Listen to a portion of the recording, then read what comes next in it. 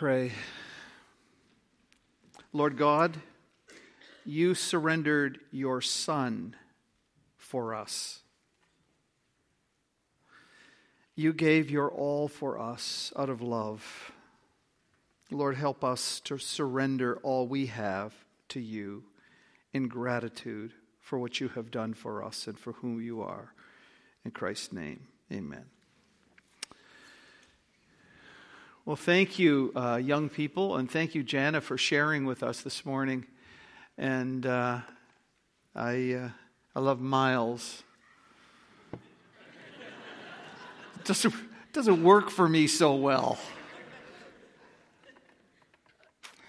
When I was a kid, we had friends who moved across the road from us out to the country, and we kept touch with these guys, and we would travel back and forth. And the road between our places, there was somebody who built a house. He started to build a house. He started to get a foundation in. I remember his name to this day, from the time I was a little kid. It was Yakko. I didn't know his last name. There was kind of this mystique about Yakko, because for years and years, like there's foundation and there's straw around it, and then the house kind of goes up, but it's not bricked for years.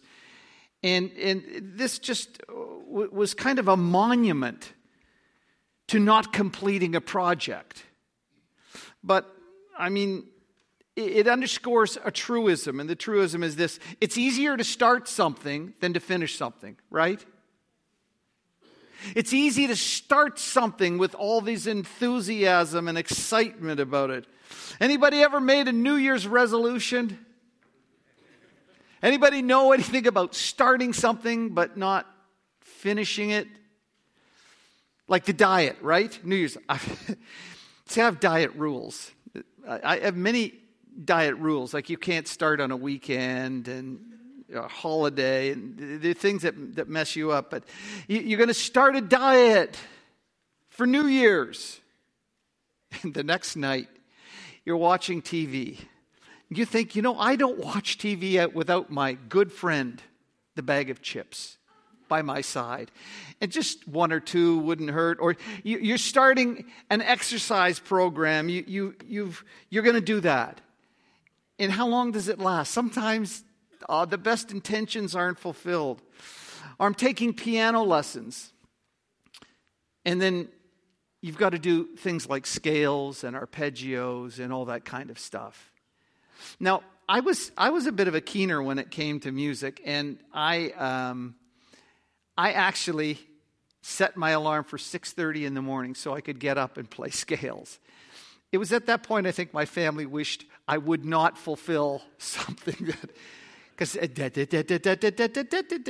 up and down. But starting a course, starting a sports program, and then they have these stupid, exhausting drills, and they run you up and down the field, and that's why they didn't do it for that. But it's easier to start. Even Schubert wrote his 8th symphony in B minor. Do you know what it was called?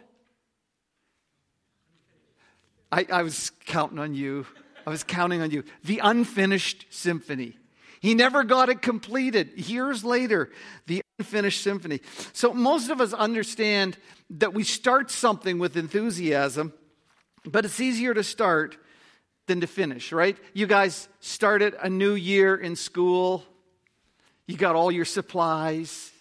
You got new clothes maybe even, or you're going to university, you got a new computer, and you go, and you're so excited to start. And then you hit like the 1st of December, when all the papers have to be in, and when final exams are starting, and you're thinking, you know what? I didn't sign up for this. This is too hard. And you're thinking of quitting. Marriage. What a beautiful start. Our marriage, the ceremony, the friends, the food, everything. It was great. It was beautiful. It's sometimes easy to get started and wonderful to get started, but can you go the distance? Can you make it work? Can you keep at it? Well, we've been looking through the summer at a series of messages from the book of Proverbs, and it's been called Ancient Wisdom for Successful Living.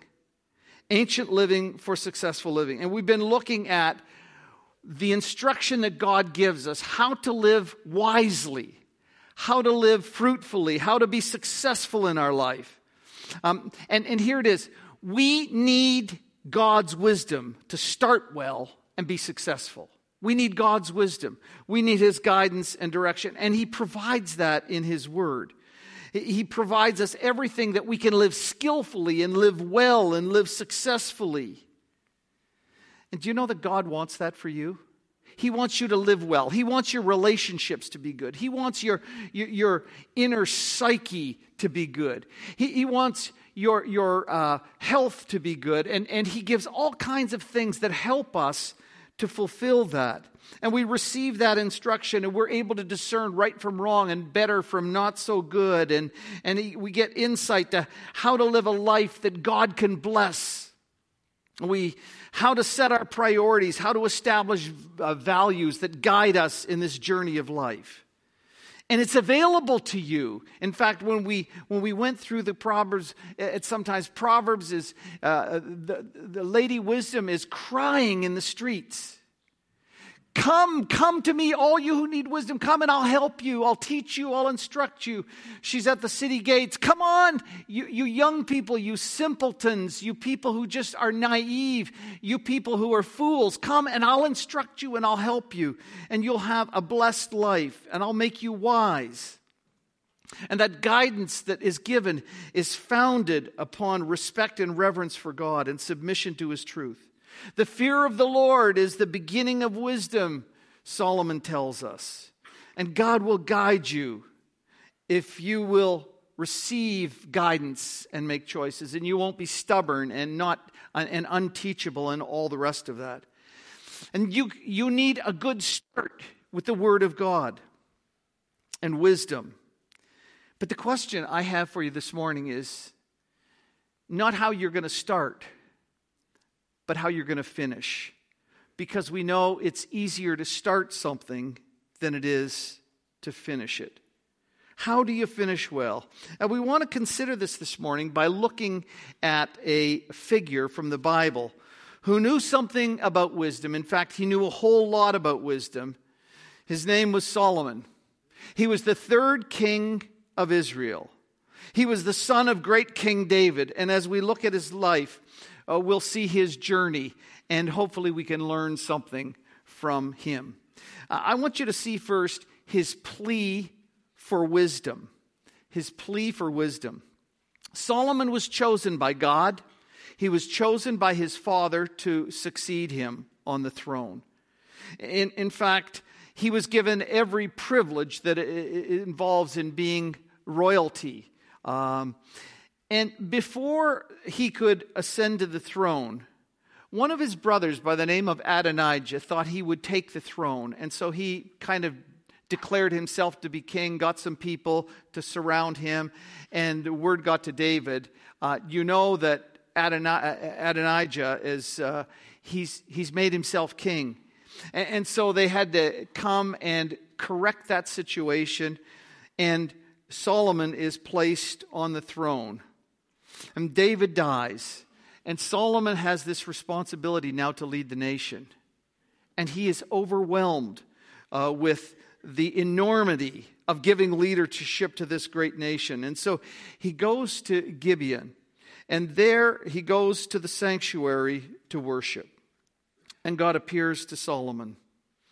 And in 2 Chronicles 1, we have something of what happens. That night God appeared to Solomon and said to him, "Ask for whatever you want me to give you."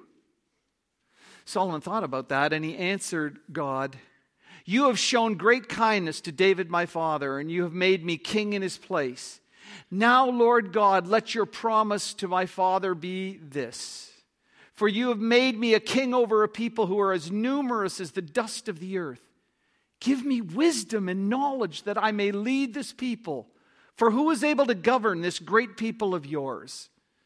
And God said to Solomon, "Since this is your heart's desire, and you've not asked for wealth, possessions, or honor, nor for death of your enemies, and since you've not asked for long life, but for wisdom and knowledge to govern my people over whom I have made you,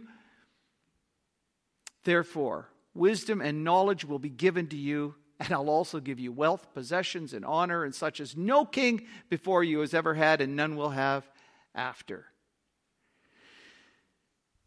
If you were given one question by God, one wish, one request, ask anything you want, what would you ask for? Oh, to have lots of money. I want to look good. I want to have special talents. I want to have gifts. And Solomon, who is overwhelmed by the prospects of leading this great nation, says, "God, what I need, what I'm desperate for, is I need wisdom. I don't know how. I'm just a child. I'm young. I don't know how to lead this people of God." And God said, "Boy, that's a good request. That's a wise request. And I'm going to answer that request. And I'm going to give you things that you didn't ask for. I'm going to bless your life in a signal way." Do you know that God wants to give you wisdom? Do you know that if you would seek for it, God will give you wisdom that will bless your life? In fact, we have an expression of that in the New Testament. In James 1, in verse 5, "If anyone lacks wisdom, let him ask of God, who gives generously to all without finding fault." God says, "Do you want wisdom? Come to me and I'll give you wisdom." God answers Solomon's prayer in spades. God was so pleased with that selfless request that he added all these other things to it. So how wise was Solomon? Solomon was granted wisdom that God said, nobody before you and nobody after you will be as wise as you will be. So we've got Solomon's wisdom. And in 1 Kings 4, we hear this. God gave Solomon wisdom and very great insight, and a breadth of understanding as measureless as the sand on the seashore. Solomon's wisdom was greater than the wisdom of all the people of the East, and greater than the wisdom of Egypt. He was wiser than, including Ethan the Ezrahite, wiser than Heman, Calcol, and Darda, the sons of Mahol, and his fame spread in all the surrounding nations. He spoke 3,000 proverbs, and his songs numbered 1,005. He spoke about plant life, from the cedars of Lebanon to the hyssop that grows out of the walls. He also spoke about animals and birds and reptiles and fish from all the nations. People came to listen to Solomon's wisdom, sent by all the kings of the world who had heard of his wisdom. This guy had it all. All of the proverbs. He wrote 3,000 proverbs. He was an expert in botany and zoology. He was a builder. He had understanding of that. Built a temple for the Lord. Built great building projects. He knew how to deal with foreign countries and dignitaries. He had a time of peace, unparalleled peace, and it was incredible. In fact, we're given one example of his wisdom in 1 Kings 3. And there were two prostitutes, and they both had babies. And in the night, one of them had rolled over on her baby and had smothered the baby, and the baby died. They woke up in the morning, and this woman woke up and saw that her baby, was dead. She took the other woman's child and put the dead child with her. When it was morning and they got to see that the mother whose child was switched recognized, this is not my baby. And so they had this argument. This is my baby. It's not your baby. It's my baby. And so this went to King Solomon. And he heard the case. He was going to adjudicate this. Whose baby is it? And so Solomon listened to them back and forth, and he said, I've got an answer. He said, bring me a sword. They brought him a sword. He said, I'm going to cut the baby in two, and you each get half. At which point the real mother said, no, don't harm the baby. Let her have it. He said, it's your baby. Take it. And people were amazed at at the wisdom that Solomon had. People were in awe of his wisdom. People came from all over the world.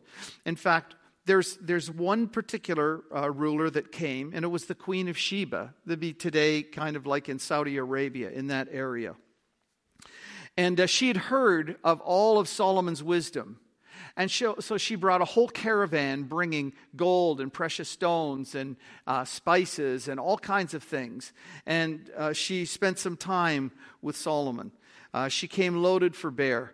And she talked about all the things that were on her mind. And everything she talked about, he gave her answers. And she was awed by it.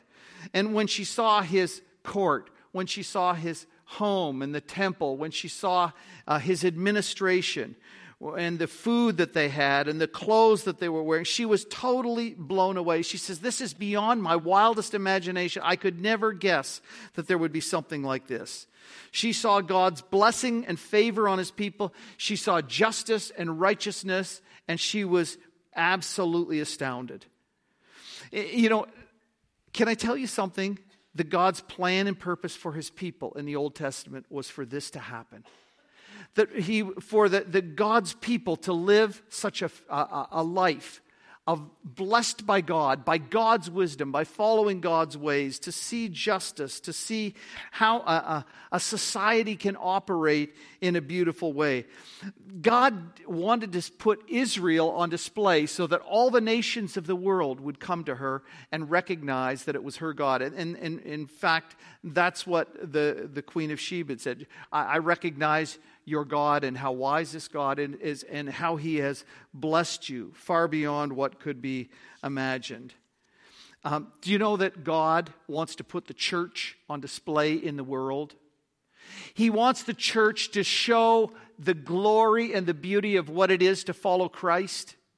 He wants that to be seen in how we relate to one another, how we care for one another, how we reach out and how we make a difference in our world. God wanted us to be put on display as his people. Jesus said this, by this will all people know that you're my disciples, because of the love you have one for another. And he wants people to come in here and understand something about who he is from that. So here's Solomon. He has it all. There's no one outside of Jesus Christ that came anywhere close to the rival Solomon with respect to the wisdom and the knowledge that he had. And all that he'd done politically and in business dealings and as a world player on the stage, and his ability to work in the arts and music and literature. And he was signally blessed of God. He was gifted and endowed with God more than anybody could dream about. And yet here's the thing. Later in his life, he lived foolishly. Can you believe that? This great man that people came from around the world to hear him and to see what he's done and to learn from him, he would live foolishly. Imagine the wisest man in history actually becoming a great fool. And I want to, for a moment, just look at the wisdom, the foolishness of Solomon, Solomon's foolishness.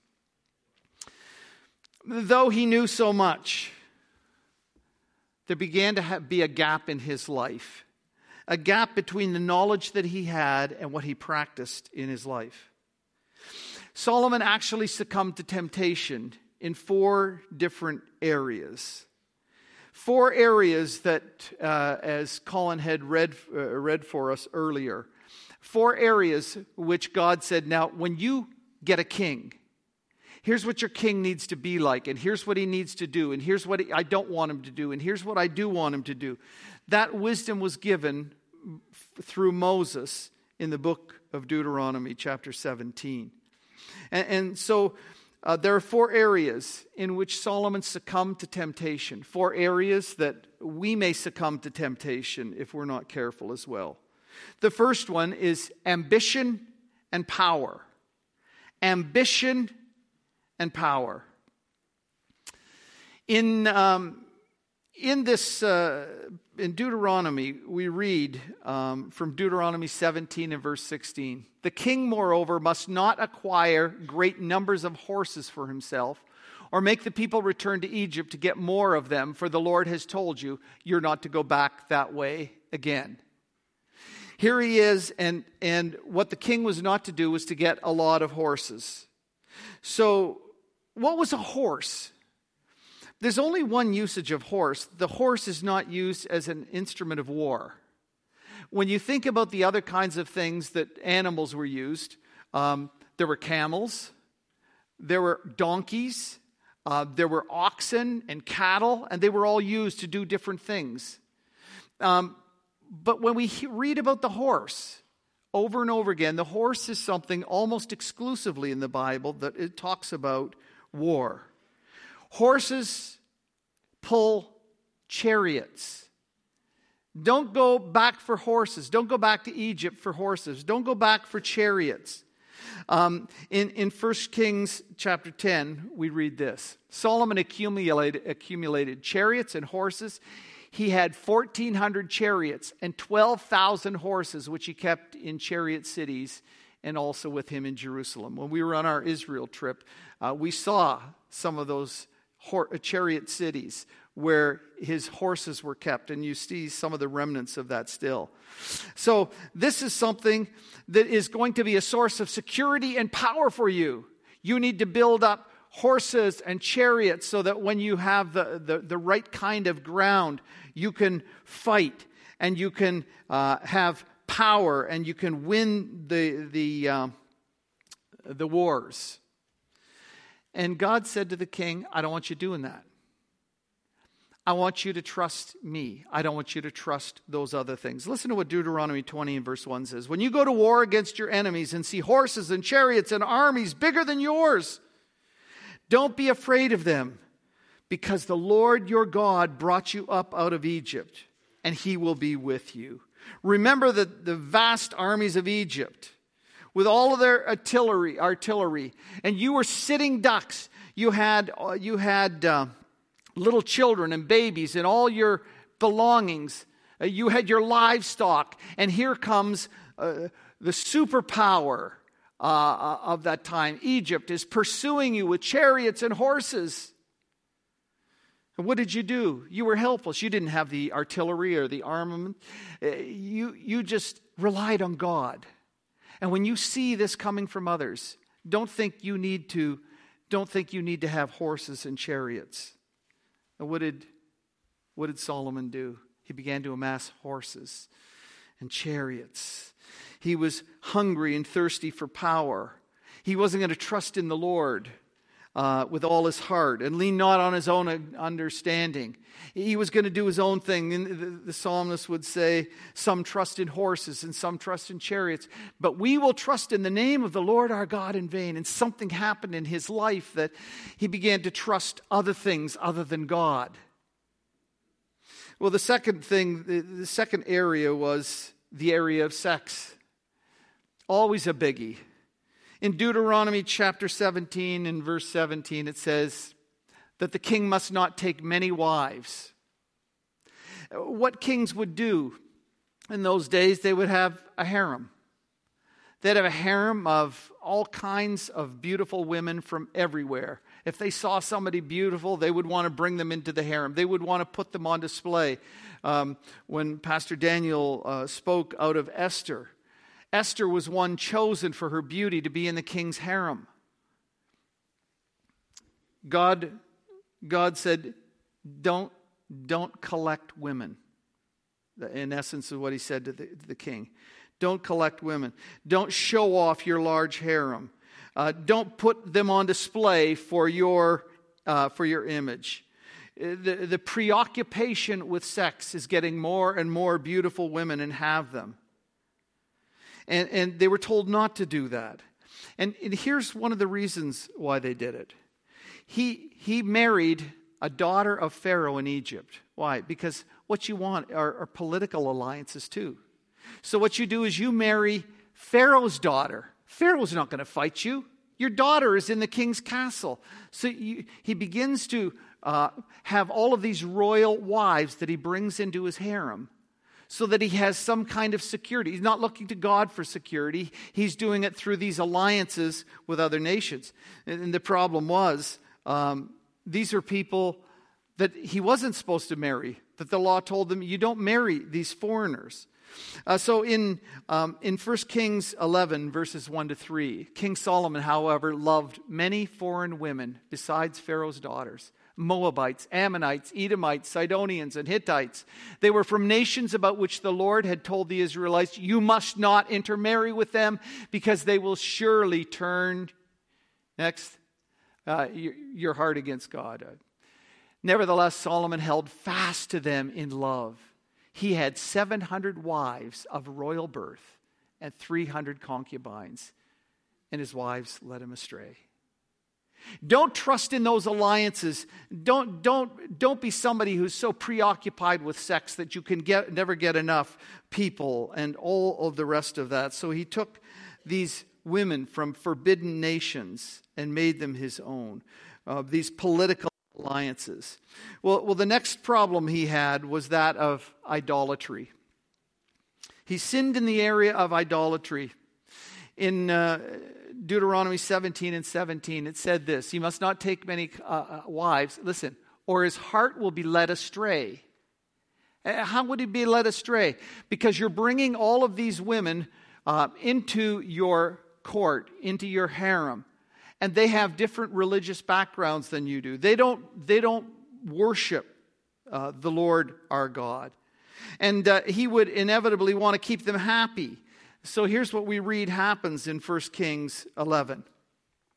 As Solomon grew older, his wives turned his heart after other gods, and his heart was not fully devoted to the Lord his God, as the heart of David his father had been.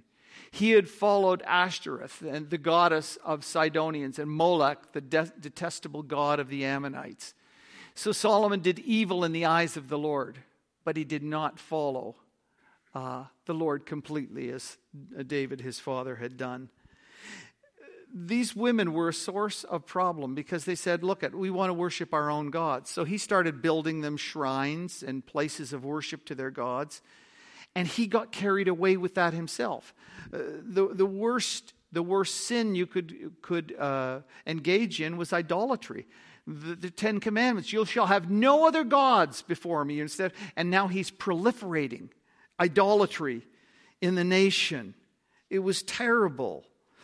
Here were these idols and places of worship everywhere, and God abhors that. And so he was led by the influence of these women against the word of God.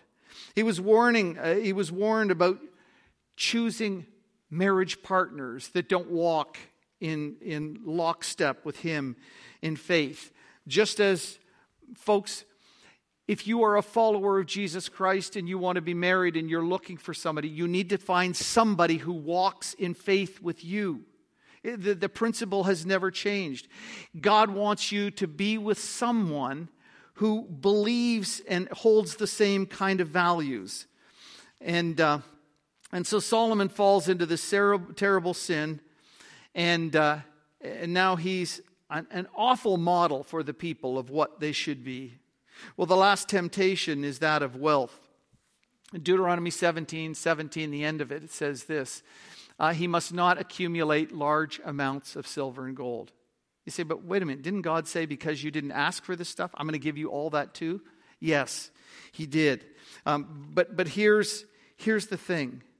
They weren't to accumulate large amounts of gold and silver for himself. And you'll hear that expression. Don't take women for yourself. Don't take this wealth for yourself, because how you normally have to do that is tax the people heavily to get more and more. You need to be somebody who's concerned about caring for the people you lead. If you have the privilege of leadership, your role and responsibility is to do the best for them, not to get fat on their account. And so in 1 Kings 10:23, we read this. Solomon was greater in riches and wisdom than all the other kings of the earth. He had it all. He had power, sex, idolatry, wealth, and all of these became formidable temptations that led his heart away from God. In 1 Kings 11, 9, and 10. It says this: the Lord became angry with Solomon because his heart had turned away. I'm going to do this for you the old-fashioned way.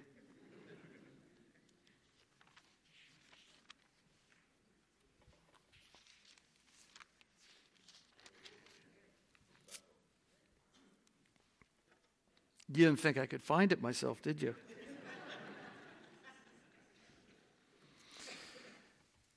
(10:23) says this: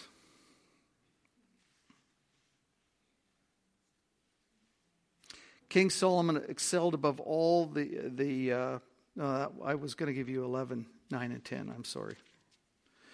The Lord was angry with Solomon because of his heart. His heart had turned away from the Lord, the God of Israel, who had appeared to him twice and commanded him concerning this thing, that he should not go after other gods, but he did not keep what the Lord commanded. God was angry with him. He'd given him everything, and it turned his heart away from him. Here's Solomon's, do we have that? Here's Solomon's legacy in the next few verses. In verse 11. Therefore the Lord said to Solomon, since this has been your practice, and you've not kept my covenant and my statutes that I've commanded you, I will surely tear the kingdom from you and will give it to your servant. Yet for the sake of David your father, I will not do it in your days, but I will tear it out of the hand of your son. However, I will not tear away all the kingdom. I will give one tribe to your son for the sake of David my servant and for the sake of Jerusalem that I've chosen. He did something. God said, I've had it. You've had every privilege, and you have abused all of those. You've turned your heart from me, and now I'm going to judge you. And here's what's going to happen. Here's his legacy. Here's this man who had everything, and here's his legacy. God is going to tear the kingdom out of the hands of Judah. Divide the kingdom, and for the next several hundred years, there's going to be war, civil war, fighting, problems, and the nation is going to be torn apart. That's his legacy. Of all the great things he did, that's what he left. And on top of that, when you go on in that chapter, God raised up enemies against him. Now, if you're like me, you read this and go, how could this guy do this? With everything that he had, with every privilege that he had, how could he dare do this? Until sometimes we look into our own lives and see how prone to failure we are. Solomon had it all, and he blew it. He started so well, and he finished so poorly. Now, we like to sometimes blame the young people. Oh, the young people aren't doing it. This is an old guy. So let me speak to those of us who are a little older as well. Don't think, man, I've gone through those early tough years, and I'm kind of cruising now because I'm on a few years. No, it was when Solomon was on a few years that he was losing it. You need to protect yourself. Solomon had it all, but he blew it. He started well, gifted by God, and he left the nation in ruins. So that when his stupid son, his foolish son, Rehoboam, seeks counsel, he divides the nation. I'm not going to do it in your time for the sake of your father David, but it's going to be torn away. And the mess that Israel was in after that was a result of that. See, here it is this. Finishing well requires not just knowing the Word of God, but practicing it. It's not just what you know, it's what you do with what you know.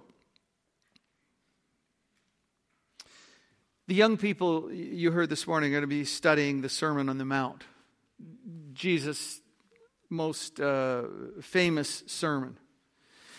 And Jesus gives wisdom to his people. He tells them what the kingdom is really like and what the kingdom values are and how they should live their life. But he concludes it. He concludes it with this.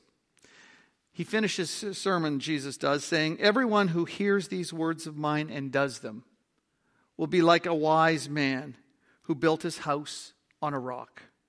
And the rain fell and the floods came and the winds blew and beat on that house, but it did not fall because it had been founded on the rock." He said, wise people are people who hear the word and they receive it and they obey it and they live it out. See, Solomon had all of that. He knew it all. He had it all. He knew it all. The problem was he wasn't living it out. He goes on to say, "And everyone who hears these words of mine and does not do them will be like a foolish man who built his house on the sand. And the rain fell and the floods came and the winds blew and beat against the house and it fell, and great was the fall of it." See, you may start well in what you're doing. God is interested in how you finish, not just how you start.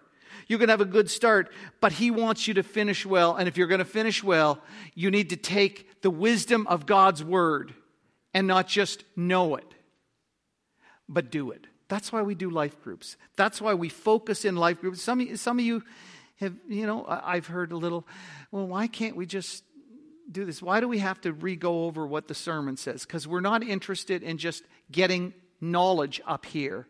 We're interested in what it means to live it out. That's what wise people do. And so in our life groups, we try and focus on what does this mean in my life and how do I live it out in my life?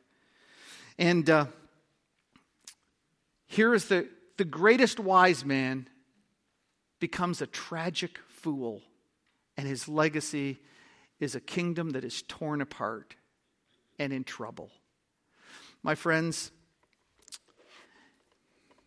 if you want to be wise, you'll not just start well, but you're going to be persistent in wisdom. Not just hearing it, but living it out in your life. And God will bless that incredibly. And whether you're older or you're younger, God calls us to live that out. Let's pray. Our Father, we thank you so much for the truth of Scripture. Lord, here's an example of a guy who had all the wisdom, and yet it backfired on him because he didn't live it out. Lord, all of us are susceptible to issues of temptation where we're not living your word out anymore. And I pray that you would help us to understand that we would hear your word, that we would receive wisdom from you, but we would live it out, because it's no good if we don't live it out. And so, Father, I pray that you would give us hearts that are open, hearts that are submissive, that we would surrender all to you and live the way you want us to live and experience the blessing that comes from that. In Jesus' name, amen.